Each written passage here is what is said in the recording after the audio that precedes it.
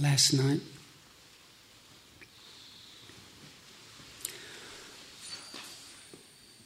Kittisaro spoke about the power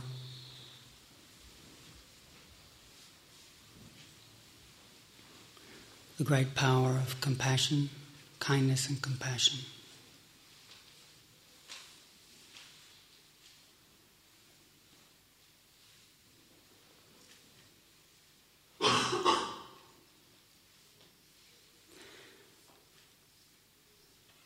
How that quality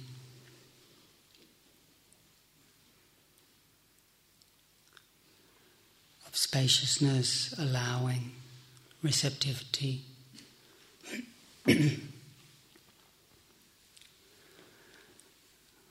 towards those stuck places, painful places, impossible places, overwhelming places.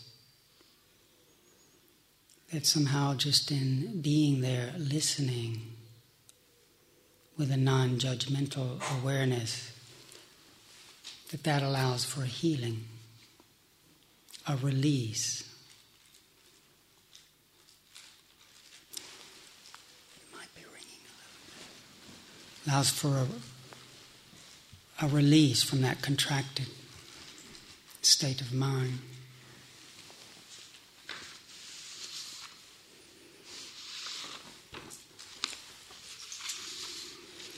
And she read from that beautiful image from the Avatamsaka Sutra, the discourse the Buddha gave on the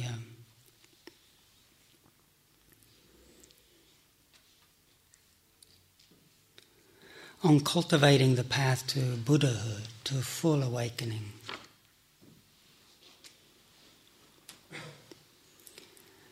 Gave that beautiful image that really living beings, all the living beings around us are what are like our roots, nourishing our growth in wisdom and compassion. That when with compassion we water the roots of living beings, when we water living beings with compassion, that grows, nourishes, feeds this regal tree of awakening.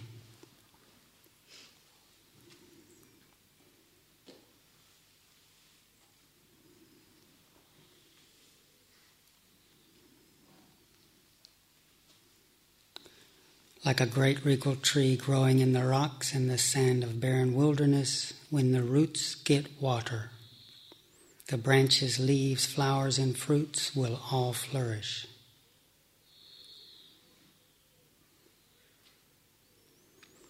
The Bodhi tree, the tree of awakening, growing in the wilderness of birth and death, is the same. All living beings are its roots. All Buddhas and Bodhisattvas are its flowers and fruits. By benefiting all beings with the water of great compassion, one can realize the flowers and fruits of the Bodhisattvas and the Buddha's wisdom.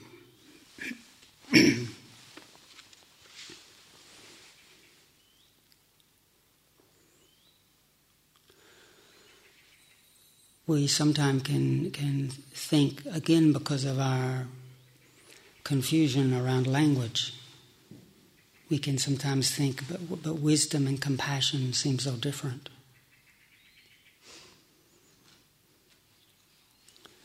Actually, these seem like two practices, but really they're not two. They both emerge out of one mind. The great saint Sri Nisargadatta, in one of his sayings, helps us get a sense of the relationship between the two. He says,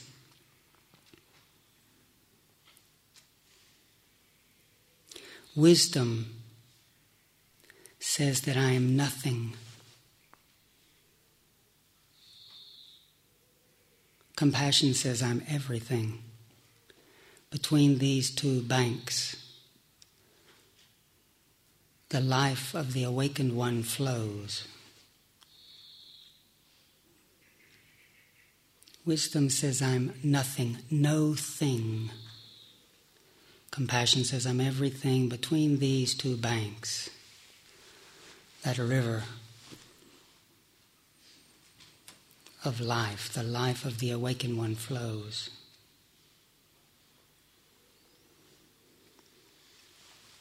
This one mind has the power to hold and to let go.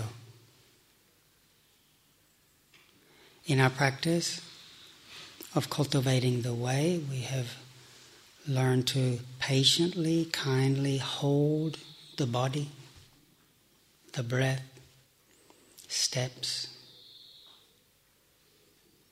the moods.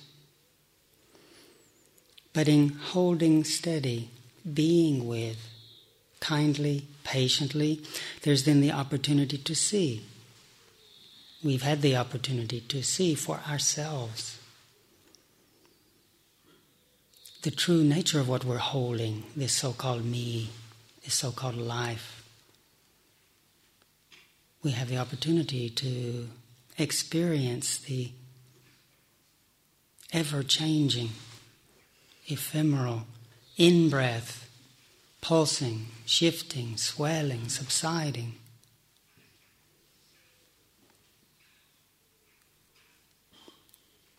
We have the opportunity to see that it's empty of solidity. You think it's this way and then it's that way.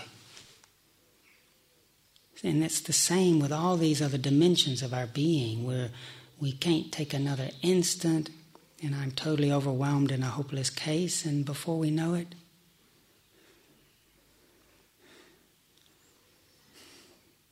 our hair is standing on end because we're in bliss, dedicating our lives to the welfare of all living beings. In a terrible state, a beautiful state, like that bubble, it's there, it is, pop. It isn't. So with wisdom, when we start to see that all these things we think are me, or well, they're me, but they're not me. They're here and they're gone. So wisdom lets go.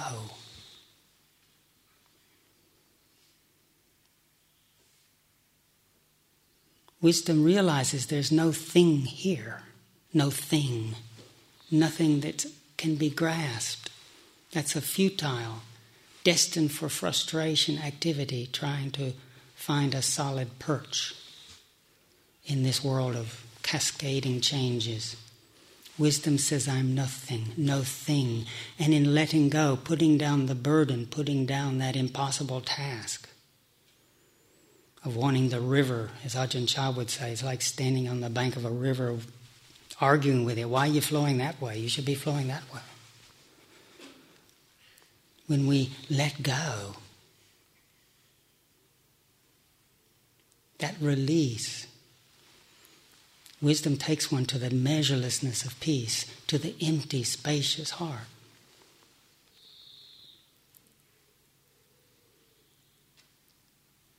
That's genuine taste of peace.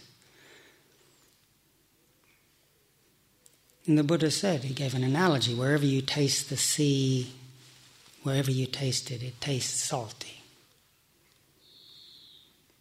He said, wherever you taste peace, deliverance, truth, it has the same taste of release. Wherever we happen to be, young, old, sick, wherever, whatever circumstance, when we let go of that grasping, of that thingness, when we release from that attachment, taste of peace. But then sometimes we can get the sense that, well, the peace, well, that's the trouble, is all out there. So then we get a feeling of the peace of letting go, but we still have residual fear, anxiety, resistance to contact.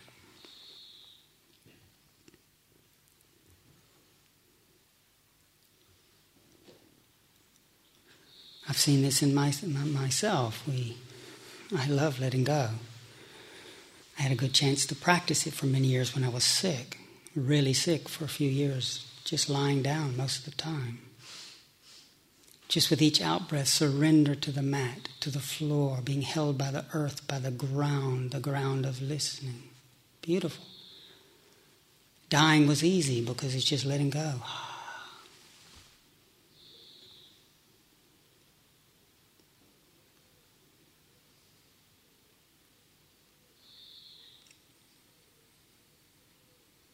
In many ways, I'm quite happy when I did a few times I've done a year of silence, and part of me really loves that, the striving and the returning to the spaciousness. Much more challenging being with fellow living beings.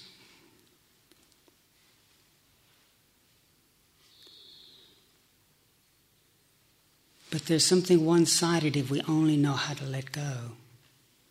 Wisdom without true compassion is limited. And so to balance out, we not only need to learn how to let go, we need to learn how to embrace, to hold. And in fact, that first, if we think about it, that first taste of peace that we have comes from holding too. Remember, the first ennobling truth is suffering. So isn't that interesting? The Four Noble Truths lead to the profound taste of wisdom, tasting deathlessness. But by opening to suffering, resonating with suffering, being compassionate enough to feel with the suffering, and one have the opportunity then in that space to see the nature of things, realize that contraction, and then let go. So actually that peacefulness emerged from suffering. Compassion says, I'm everything. If our peacefulness is only in getting away, it's still limited.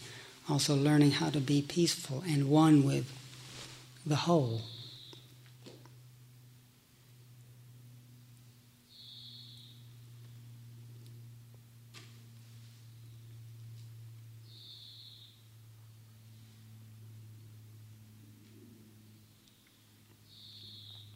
And once we start to see emptiness and realize all my suffering, all my body, my problem, my hang-ups, when we start to realize that that's a wrong way of looking, it is just Dhamma, when we start to let go, then we realize that it's not my peace and your peace, my suffering and your suffering. If you look at our vision of this room, there's what we call my form, the floor, other forms here. It's all within one consciousness. What comes in and says, no, this bit is me, that bit is you? Those boundaries aren't really real. They're fabricated. We can talk about all these distinctions, but actually we're all arising and merging back in a totality, just like the different waves of the sea, as we've mentioned, are of one substance. There's one substance here. So in that sense, we have this kinship. We're brothers and sisters in birth and death.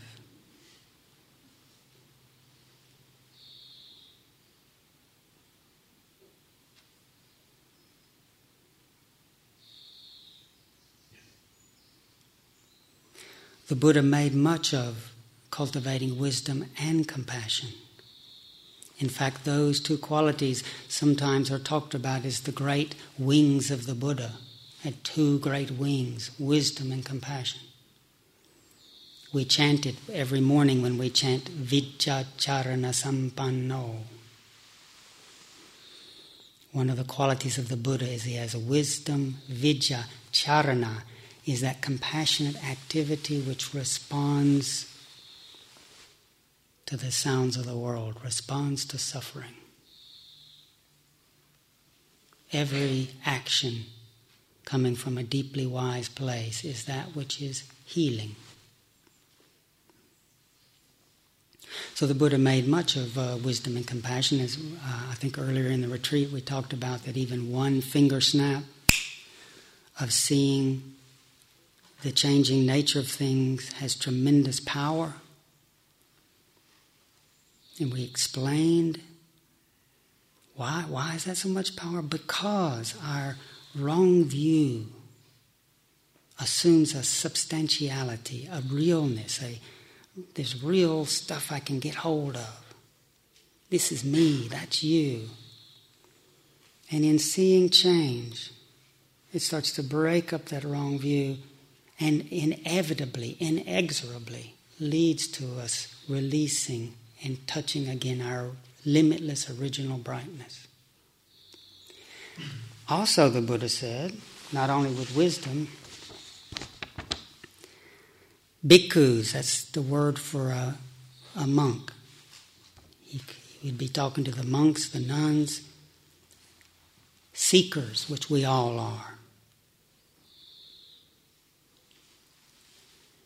If a seeker cultivates loving kindness for as long as a finger snap, she is called a bhikkhu, a seeker, a samana. He is not destitute of jhana, of samadhi. He carries out the master's teaching. He responds to advice and does not eat the country's alms food in vain. That's someone who even cultivates loving kindness for a finger snap. So what should be said of those who make much of this contemplation?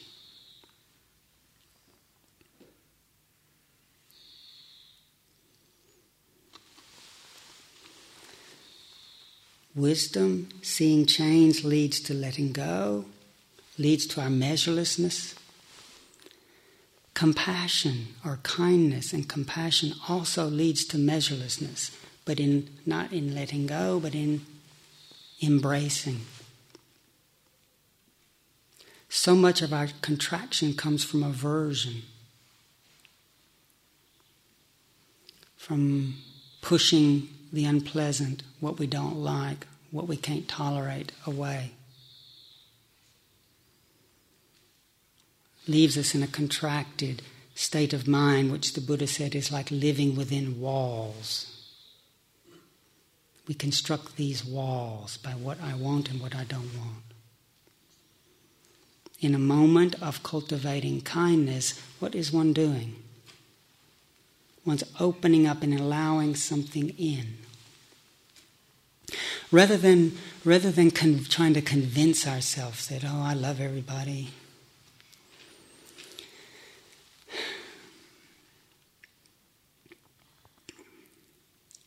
And I confess, even in our monastery, the monks, I think the nuns were a little more evolved than us, but the monks, we were going after the home run. I don't know if you know baseball, but we wanted to hit one out of the park.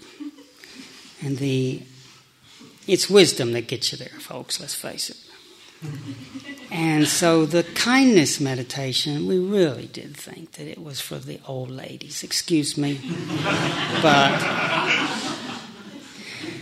may I be well, may you be well, may all living beings be well.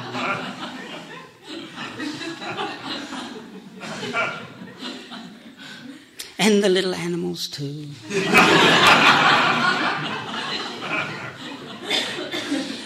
And the big animals. And everyone.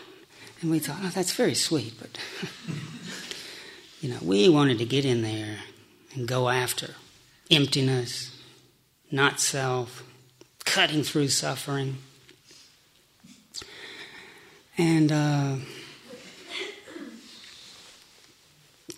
one learns the hard way. But kindness is very important. It's a perfection. It's one of the great attributes that carries one across. Because there's these places we get to, you can't just burst through with that yang, I'm going to get there thing. Some things we just have to hang out with, kindly and patiently.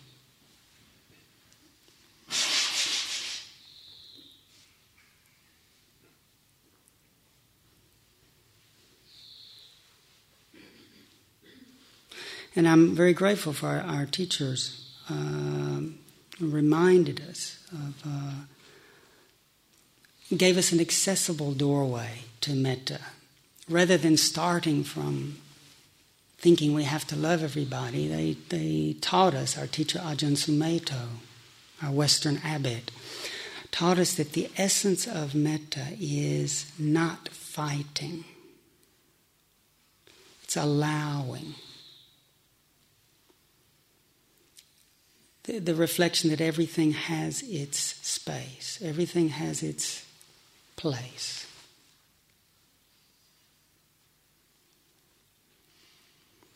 To not contend with, to allow, and not to just think of it as people, yes, people, but to begin, one begins with what we're touching right now. The aches, the restlessness, the uncertainty.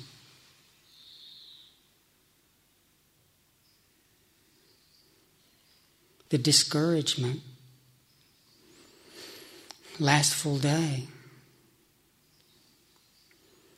Did you hear that one in their sharing? They had an amazing breakthrough. And metta means allowing, not fighting.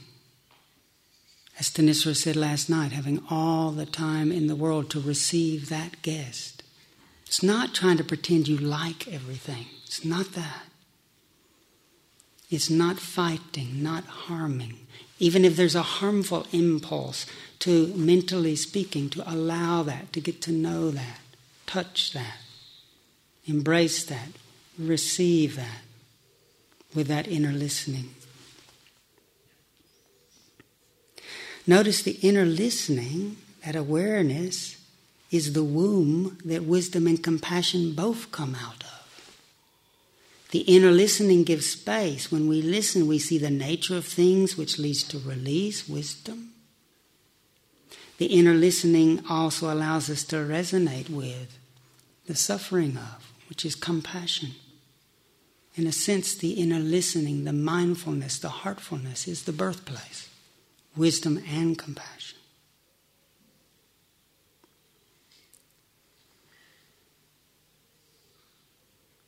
Notice what happens when we do that. The Buddha called this the cultivation of a Brahma Vihara. Brahma means noble, measureless, divine, Vihara, abiding. As opposed to, sometimes our abidings aren't so noble. They're limited, they're cramped, they're not measureless. We just want to hang on to what I want and want to keep it all else at bay. Keeping something away is contorted. Notice what happens when we make peace with, not necessarily like it, but how the body is. The fatigue, perhaps. Or the tranquility. Or the sounds. Notice if we're struggling with a sound, we don't like a sound. We don't have to like a sound. If we're practicing metta, we allow a sound. Our teacher encouraged us, it's like you're having someone for tea. You don't only have to have people for tea that you like. You can have people for tea that you still offer a seat. You still offer them a space, a cup of tea. So that creates an abiding, a host place, a receptive place that's wider.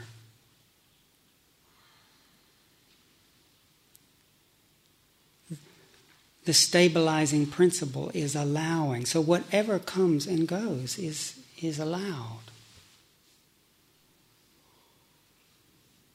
One's welcoming, that word, beautiful word, welcome. It means what comes and goes, we determine to be well with it, creating that deep space that allows what comes to come, what goes to go.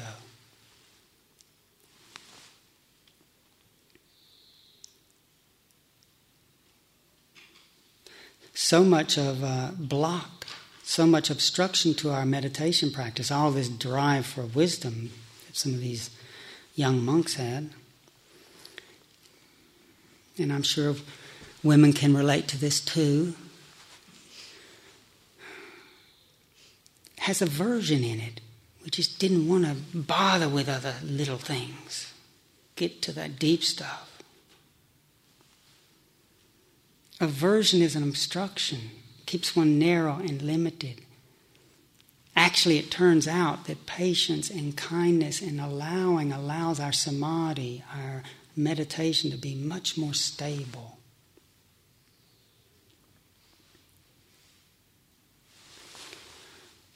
The Buddha made much of this. He encouraged us not only for a finger snap, that you're a worthy disciple, even if you do it for a finger snap, but he encouraged us to do it for more. He gave us several images in the famous discourse on kindness. He said, you should train yourself to develop a heart of loving kindness for others as to oneself, above, below, and all around. And he gave an image, he says, like a mother with an only child, who she would protect with her life. Like that image. We should, as an aspiration, and we're going to fail a lot, but as an aspiration to cultivate a mind that is well-wishing for every living being, remembering that ultimately, according to our wisdom, we're all these waves arising and merging back into this one substance, this mysterious totality where we really are not two. And we are all future Buddhas, future awakened ones. So whatever anyone's done to us, or whatever we've done to someone else, if it's harmful, it's come out of some form of ignorance. But just how many times have we said something we regret or done something that we regret? That was a moment. Would we like that to be frozen for eternity? It's not our eternal nature, true nature. We let it be, let it go, and learn from that suffering. Resolve to make amends, to realign our life with true principle. We do that for ourselves, we can do it for others. That's the source of forgiveness, is realizing that others just like us struggle with ignorance, greed, hatred, and delusion. And that in remembering everyone has this nature, awakened nature, original brightness, this Buddha nature. That helps us then let go, be kind, water the roots of living beings which grow into our own awakening.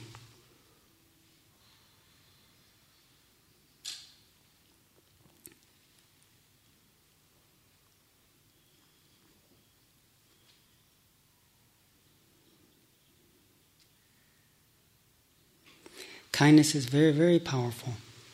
It's not forcing anything. One of my favorite memories is when I was a prison chaplain as a Buddhist monk down in this county. Years ago, I visited Dartmoor, the big prison in Princetown.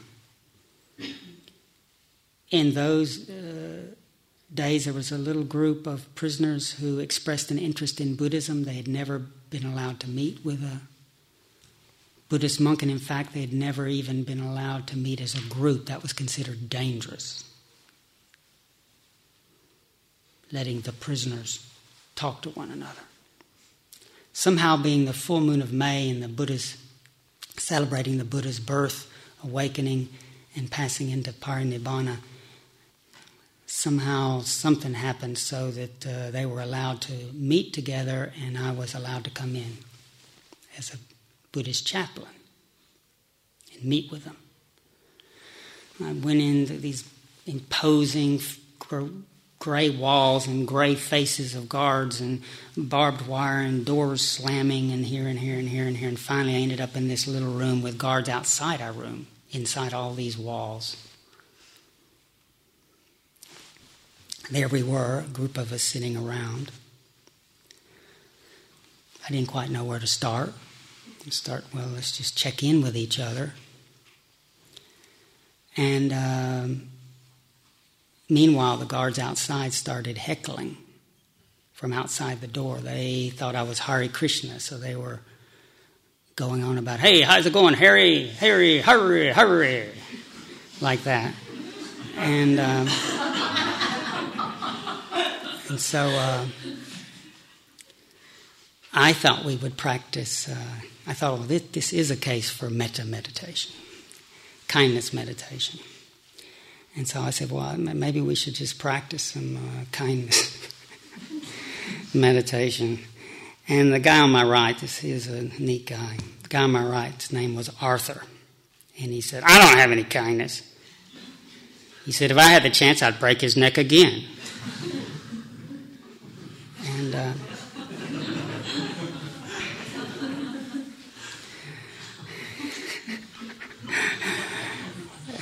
part of me was thinking that's a real good start to our metta. But he was honest. He had his wife had an affair, and he'd killed the guy. And then I was very grateful for my teachers. I said, well, we don't have to pretend anything here. Can you allow that conviction you don't have kindness, you don't have compassion, just that conviction? Can you just be with that? Not pretending anything. Give space to that. Just as we'll do with this mocking voices outside there, and all of us, however you're feeling about anything, we're not trying to pretend anything. We're just not adding any more fighting to the mix. Just letting be, allowing, to the best of our ability, welcome what's presenting itself to us. And that experience was one of the most beautiful meltdowns, what I call a meltdown. Because when Arthur did that, something started to soften. He started crying. And we all just kept opening to, allowing the voices of the guards and the walls and the different feelings we had. Nothing was a disturbance. It all just was what it is. Let it be. Let it be. We got to this big place. We weren't in prison.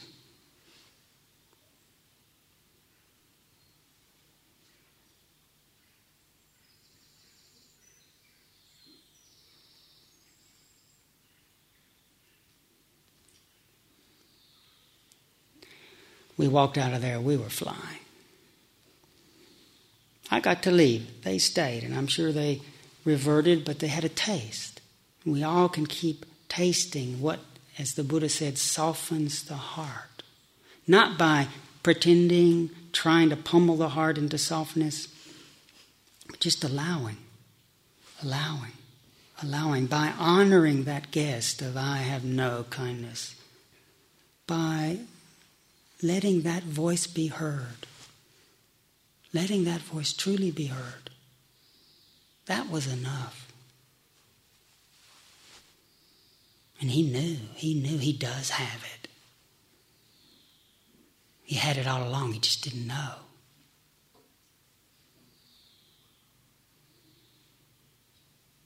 Or like Mr. Mandela, locked up for 27 years.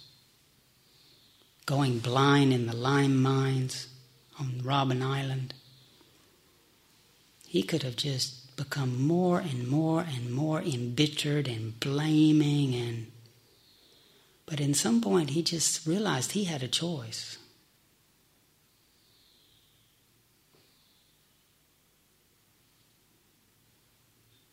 He decided he learned Afrikaans. He learned the language of his enemies. He wanted to understand his enemies. He had such an effect on everyone, the jailers too.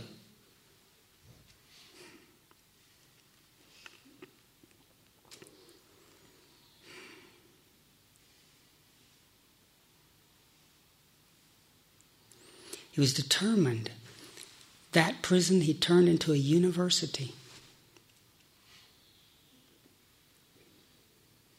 We have a choice, and this is such a powerful practice. Whatever seems to be imprisoning us, haunting us, to even in a moment open to it, allow it.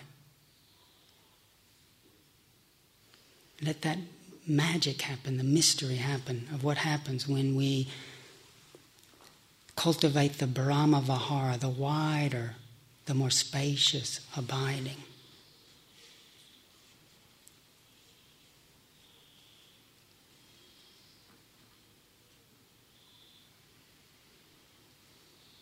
Tanisha and I both love this Rumi poem that touches this. Many of you probably know it.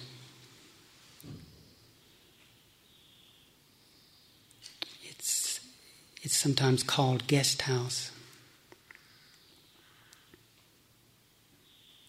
This being human is a guest house.